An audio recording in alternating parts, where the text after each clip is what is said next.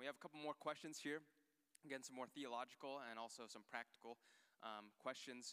One was asked that why in Mark 11, verses 12 through 14, does Jesus curse the fig tree? So if we turn there in Scripture, go ahead and turn to Mark 11. This is actually a pretty classic example. When you read the Gospel of Mark, Mark the writer uses something that is called a Markan sandwich.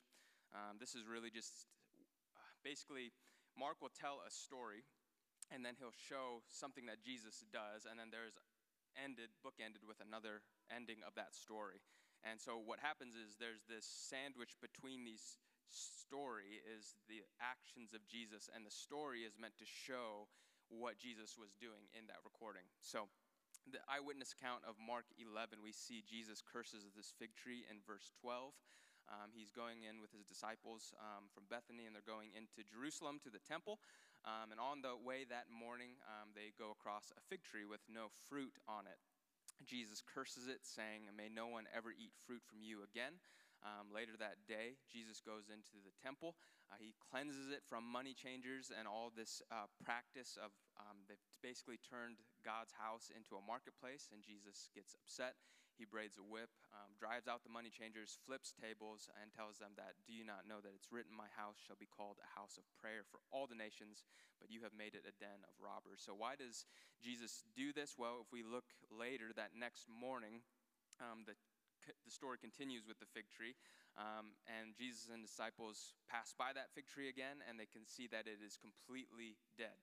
So there's this Markan sandwich illustration that happens by Jesus cursing the fig tree is actually showing that Jesus is cursing the nation of Israel. So little context, a fruitful fig tree back in this day, seen outside of a nation, would have been seen as a symbol of blessing and prosperity. And vice versa then, or on the flip side of things, if you would see no fruitful fig tree, it would actually show that there is a symbol of judgment and rejection from God. So Jesus does this to, again, show that he is bringing judgment and a curse upon Israel, God's people, and that he actually has the power to do it by killing this fig tree. We see that the lesson in all of this is that Jesus wants his people.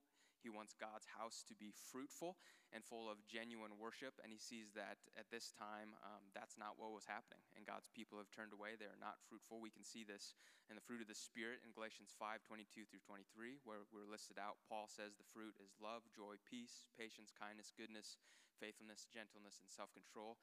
Israel at this time was demonstrating none of these fruits, and we can see that in James 2:26.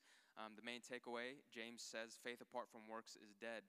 Basically saying that if there's no fruit, there's no actual symbol that you have truly been resurrected with Jesus. And so it's just, again, to show us this whole Markan sandwich illustration of the fig tree, Jesus cleansing the temple, and seeing the fig tree again, is that we as Christians are called to be fruitful. And the only way, John 15, Jesus says, you have to be attached to the vine. Apart from me, you can do nothing. You can bear no fruit if you're not attached to me with an ongoing interactive relationship. So that's Mark 11:12 through 14, and the teaching of the fig tree.